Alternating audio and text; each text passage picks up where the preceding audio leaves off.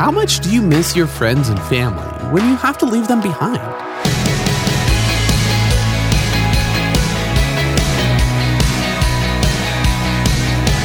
Hey, I'm Dylan, and you're listening to Unlocked, your daily key to unlocking God's Word in your life. Have you ever gone on a trip or maybe to camp and you were expecting it to be awesome, but then it was just kind of a big drag and you really wanted to go home and be with your family? That's kind of what it's like to be a Christian in a broken world. So let's get into it with Homesick by A.W. Smith. Have you ever been really homesick? When we're traveling someplace far away from loved ones, even if we're traveling for good reasons, it's totally understandable that we miss our friends and family. God created us with a need for community with Him and other people.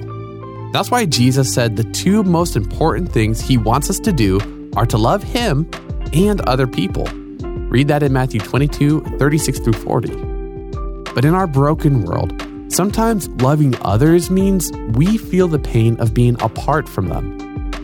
In a way, all Christians are homesick because our home is with Jesus. Even though He's always with us and He is present in our lives here and now through His Spirit, His Word, the Bible, and His people, the church, we can't see Him face to face. But one day we will, either when we die or when He returns and restores all of creation. On that day, everyone who knows Jesus will get to live with Him together, and we will never be homesick again.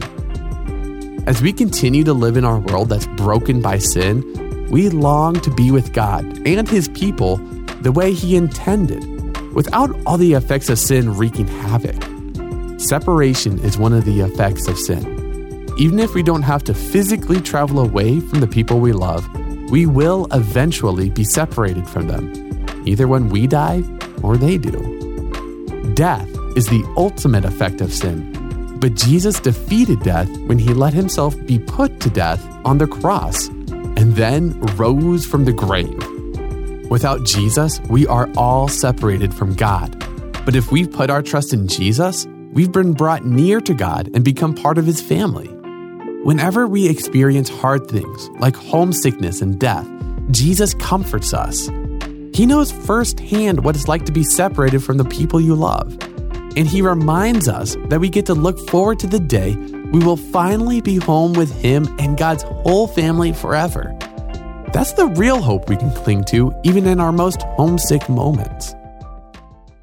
All right, let's think about this for a second.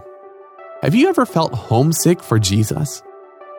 As Christians, it's hard to understand the mystery of how we can be with Jesus here and now, and yet still long for the day we'll see Him face to face.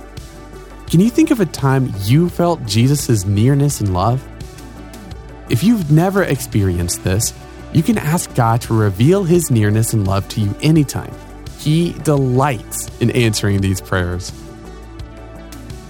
What are you most looking forward to about Jesus coming back? What questions do you have? Now, as you and I can read in Revelation 21:3, I heard a loud shout from the throne saying, "Look, God's home is now among His people." And dig deeper in your Bible for more in John 14:18 and Revelation 21:1-5 to keep God's Word alive in your life.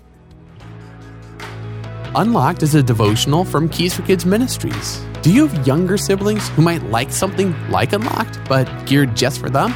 If so, they can check out our Keys for Kids devotionals at keysforkids.org. And come back for tomorrow's devotional with Natalie, how expressing your emotions can bring you closer to God and people.